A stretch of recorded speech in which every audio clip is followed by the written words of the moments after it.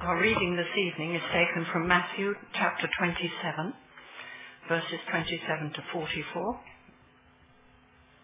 Heading for this section in Matthew chapter 27 is headed, "The Soldiers Mock Jesus." Then the governor's soldiers took Jesus into the praetorium and gathered the whole company of soldiers round him. They stripped him and put a scarlet robe on him, and then twisted together a crown of thorns and set it on his head. They put a staff in his right hand and knelt in front of him and mocked him. "Hail, King of the Jews," they said. They spat on him and took the staff and struck him on the head again and again. After they had mocked him, they took off the robe and put his own clothes on him. Then they led him away to crucify him. As they were going out, they met a man from Cyrene named Simon, and they forced him to carry the cross. They came to a place called Golgotha, which means the place of the skull. There they offered Jesus wine to drink, mixed with gall. When they had crucified him, they divided up his clothes by casting lots, and, sitting down, they kept watch over him there. Above his head they placed the written charge against him, "This is Jesus, King of the Jews."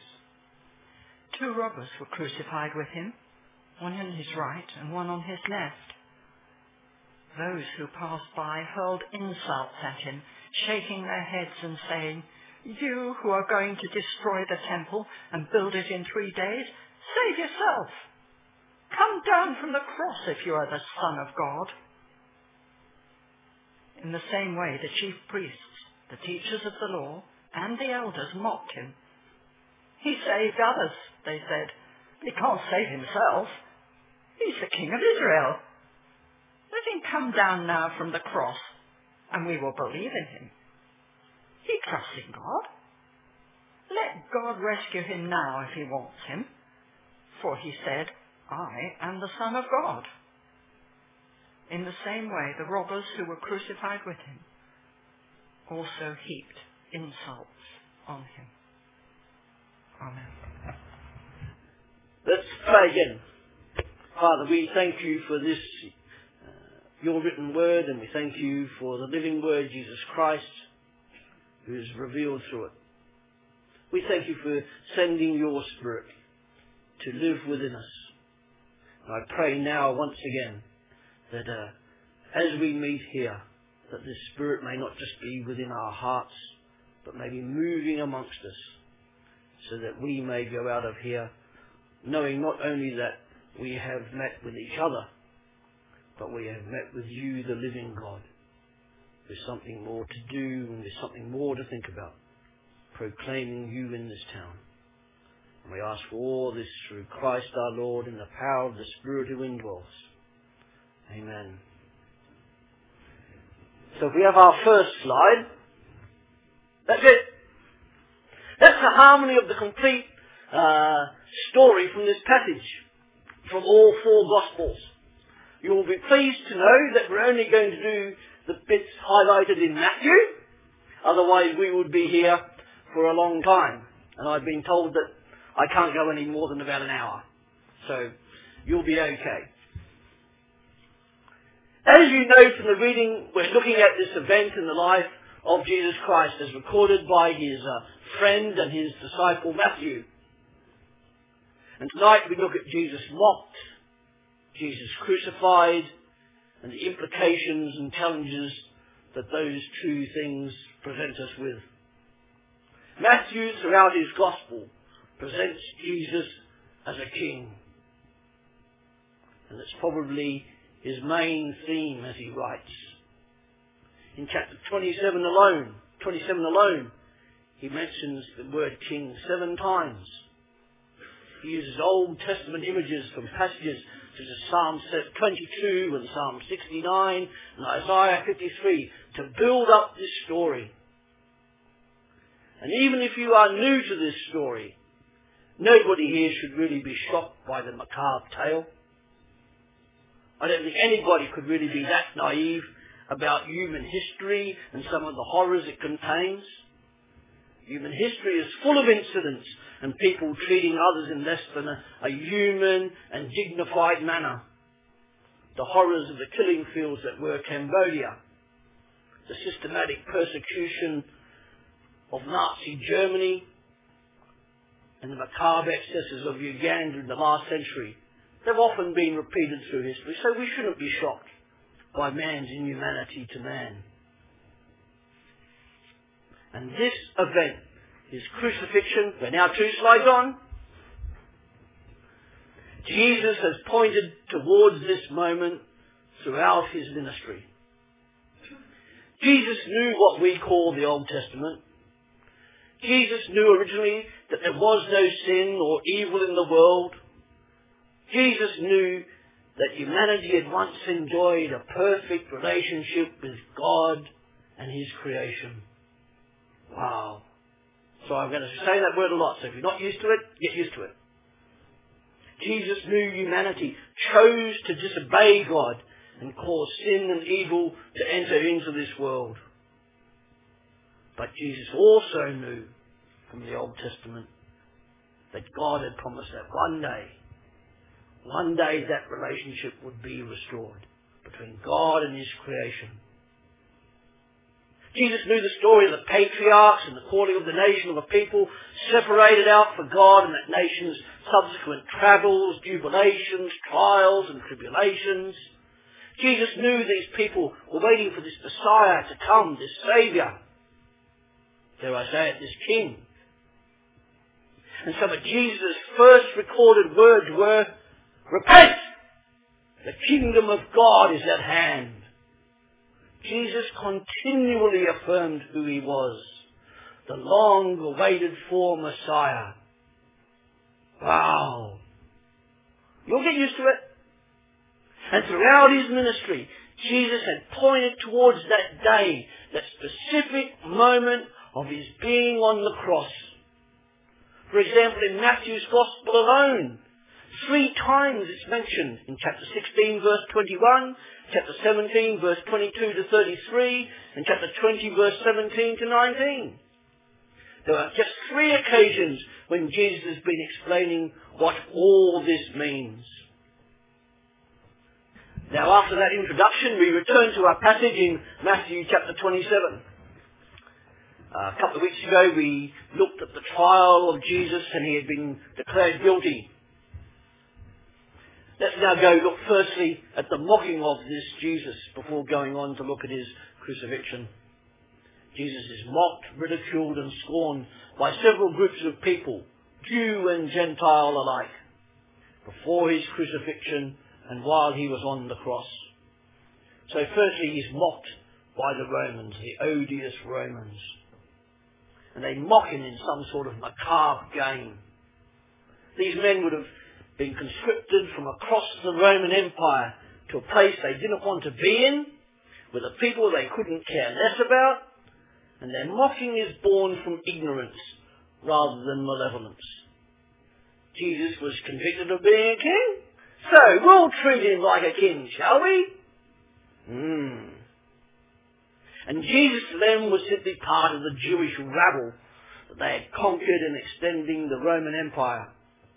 The Romans beating Jesus with the staff and spitting upon him were all part of some perverted game of degradation, with the cape, the staff and crown continuing the mocking of this would-be king. King indeed. It was quite possibly a form of stress release for them.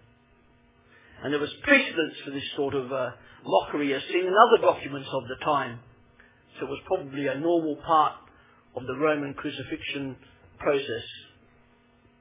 One incident is that someone was convicted of being a pirate, so they mocked up piracy for him and did similar sorts of things. So it wasn't just something that was set out for Jesus alone. And then in 38 to 42 verses, he's mocked by others and the Jewish leaders, including some, as Jesus hangs on that tree. And these people challenged Jesus to come down from the cross. If he was really the Son of God, come and save himself. Ha ha ha, sarcastically. They had possibly heard what Jesus had said earlier in his ministry. I will destroy this temple and I will raise it again in 3 days, Jesus said. Or they may well have heard the rumours about Jesus, because there would have been rumours spreading about him. Or they may have been there when Jesus entered the city, jubilantly, as recorded in Matthew chapter 21. And what these people did not realise is that it was precisely because he was the Messiah that he could not come down from that cross. This was the Messiah that they were expecting. They blinked and they missed. And Jesus could have come down from the cross with legions of angels to help him. But you know what? He chose not to. And as if to complete the mockery, the criminals he has crucified will join in. Although, as Luke records, one of them later becomes penitent. Jesus, mocked by ignorant Romans, irreligious Gentiles, religious Jews, religious Jewish leaders, and finally, common criminals. From the breadth of society, Jesus is rejected, mocked, insulted, and scorned. So Jesus is mocked. Let's now move on to where Jesus is crucified. As was normal practice, not just in the sake of Jesus, but most crucifixions, prisoners due for crucifixion were whipped and scourged. Pieces of stone and metal attached to the whips in order to inflict as much damage as possible during the flogging. Then if they were still alive, prisoners were forced to carry their own cross to their execution. Crucifixion had been used by civilizations down through time, and the Romans had merely adopted it for their own purposes. And following his beating and his scourging, Jesus couldn't bear his own cross, so the Roman soldiers forced this man, Simon of Cyrene, to carry it. Simon was probably a peasant who held neither rank or high in public esteem. Then the Romans offered a form of opiate or a drug for Jesus to drink, but Jesus refused it. And some speculate that Jesus didn't want to drink it because he wanted to be fully conscious during his suffering. But as I said, that's only speculation. And then lastly, before sitting down to keep watch, the Roman soldiers divide Jesus' clothes. And there is Jesus on the cross, beaten, flagellated, ridiculed, naked. A sign with the accusation against him, "This is Jesus, King of the Jews," was placed on the cross. And as Matthew alone says, it's above Jesus' head, almost like another crown on a king. In the eyes of the Romans, Jesus was guilty of trying to make himself a king. So the sign was also to act as a deterrent to others who would make such claims. Because if they did, they would suffer this same fate. Matthew sees Jesus as a king. And as I said, he writes his gospel with that in mind. Jesus the King, mocked and crucified. But what does that mean for us? What does Jesus being on the cross mean for us? In the Old Testament, which is one of my favourite parts, particularly the book of Leviticus, but we won't go there. I decided not to mention Leviticus, but I just have. Because it's a book of joy. Because it tells of a God who wants to live with his people. Well, maybe I'm the only one who thinks that. And in the Old Testament we read of how the nation of Israel was looking forward to this day when the Messiah would come and a permanent sacrifice was to be made. Because all the other sacrifices were temporary. They were just a veneer, a covering. Well, here it is. This is what Jesus' mission was all about. To be that perfect and permanent sacrifice. Not just to cover sin, but to wipe it away. Wow. You'll be saying, well, by the end of the night. And that permanent sacrifice is what occurred on the cross of Jesus Christ. That is why Jesus suffered as he did, humiliated, beaten, mocked and scorned. And it's only through Jesus Christ being on that cross that the stain of sin can be taken away, because Jesus is the permanent and ultimate sacrificial substitute. And you know what? The cross of Christ is the climax of human history. All of time before it was looking forward and waiting for this event. And all the time after the event of Jesus on the cross looks back upon it. And for the gospel writers, the cross of Christ was the climax of their story, because they knew what it was meant. Jesus on the cross bore the consequences of all sin, of all earth, over all periods of time, past, present and future. What's that word? Wow.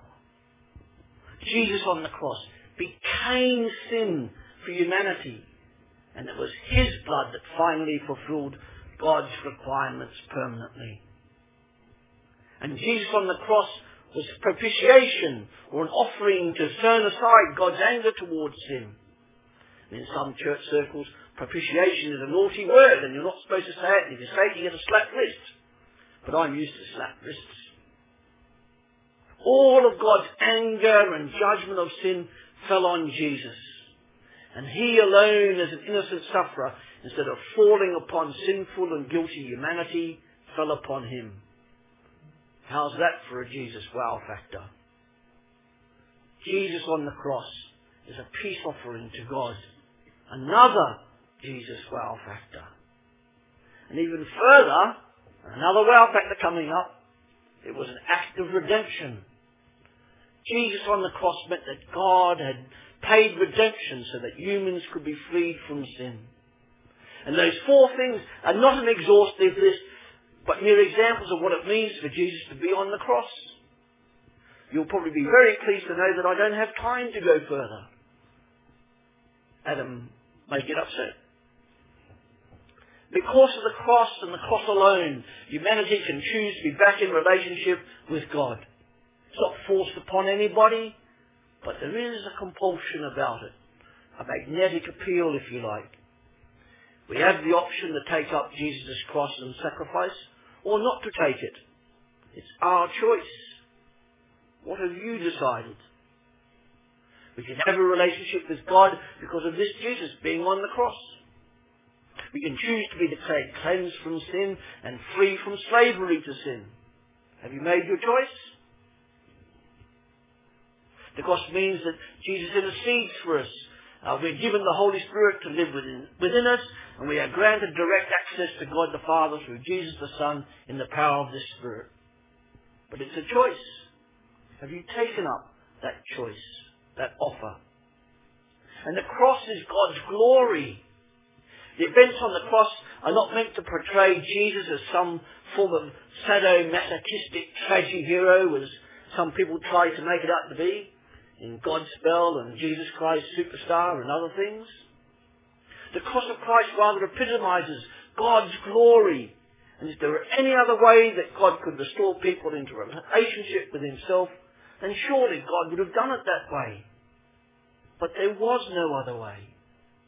Jesus Christ, the Son of God, a member of the Trinity, hung on a Roman cross.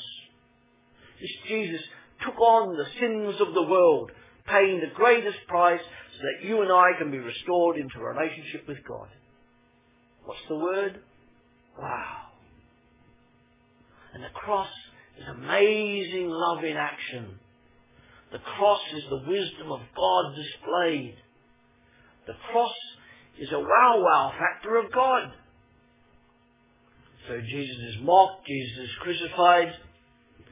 And here's our challenge. If all that's part of the meaning of Jesus and the cross, what are the challenges there for us in this passage? How are we to react to this passage from Matthew?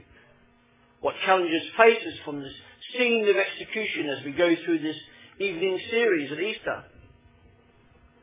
We mock Jesus as well. Even as Christians living today, we have the capacity to mock this Jesus. How do we do that? We do it by engaging in sin.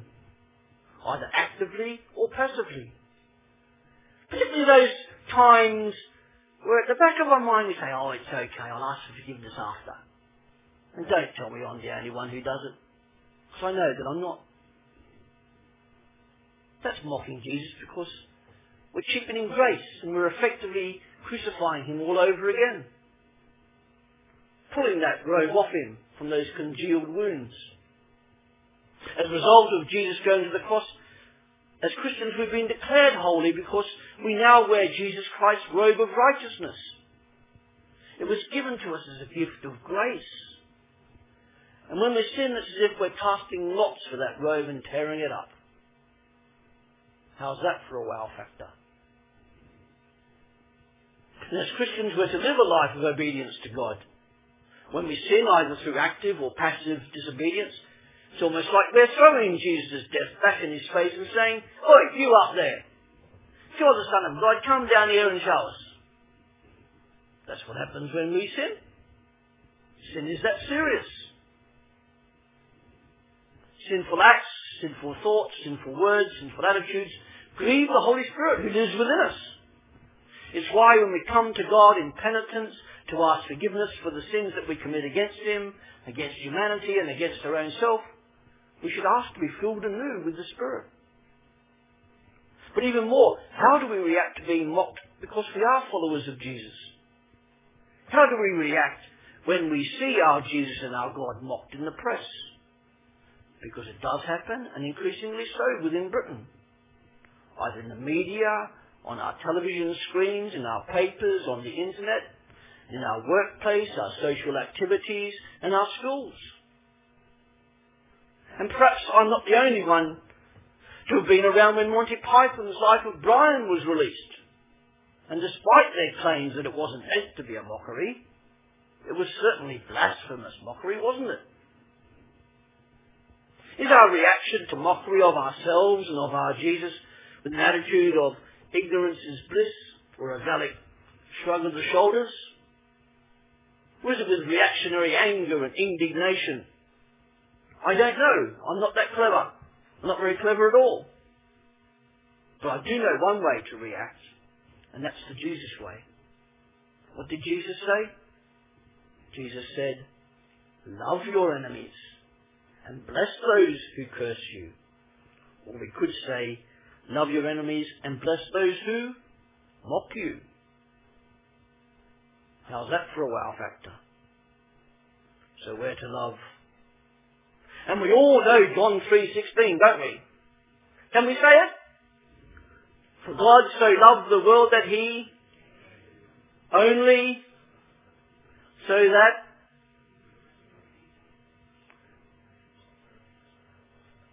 Amen.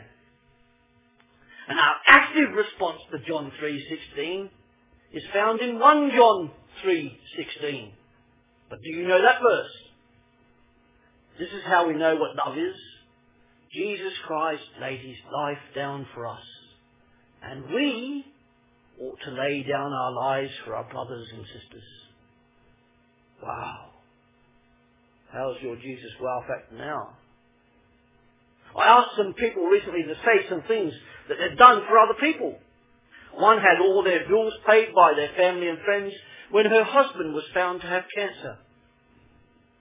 Another saved the life of a stranger by giving her CPR in the pub. And she'd only just learnt her first aid. Another spent time listening to somebody. Another person was helped by her young daughter to dress and wash her hair. A couple I know in Australia have over the last 20 years opened their house, their love, their time and their family to 38 foster children. Hopefully I'll be seeing them next month. The family, not the children. And all those were some measure of sacrifice, including time and money and talents. But those exhibitions of love were not acts towards strangers or mockers, but rather friends, families and strangers.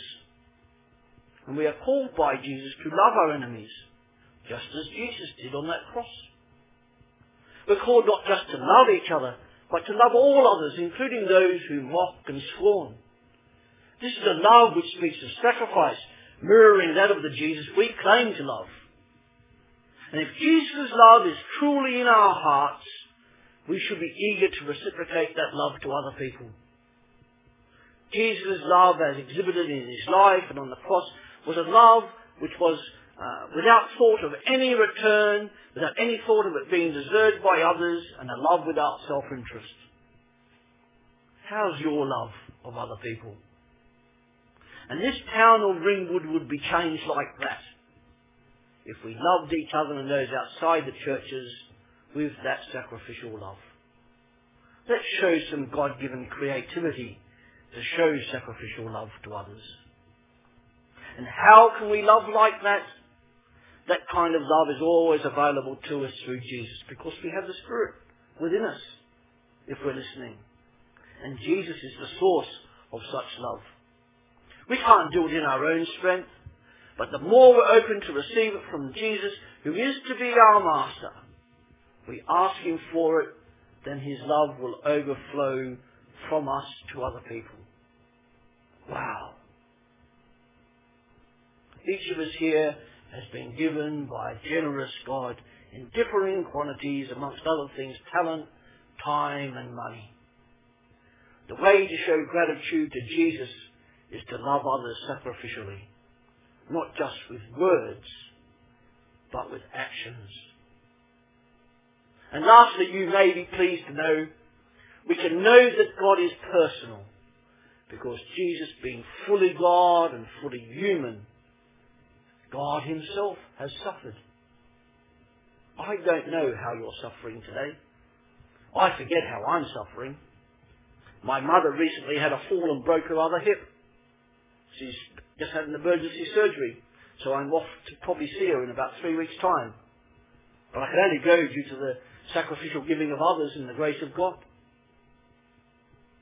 And this awesome and almighty God, who is outside time and space, entered time and space to intimately know what suffering was all about, because of the suffering Jesus endured on the cross.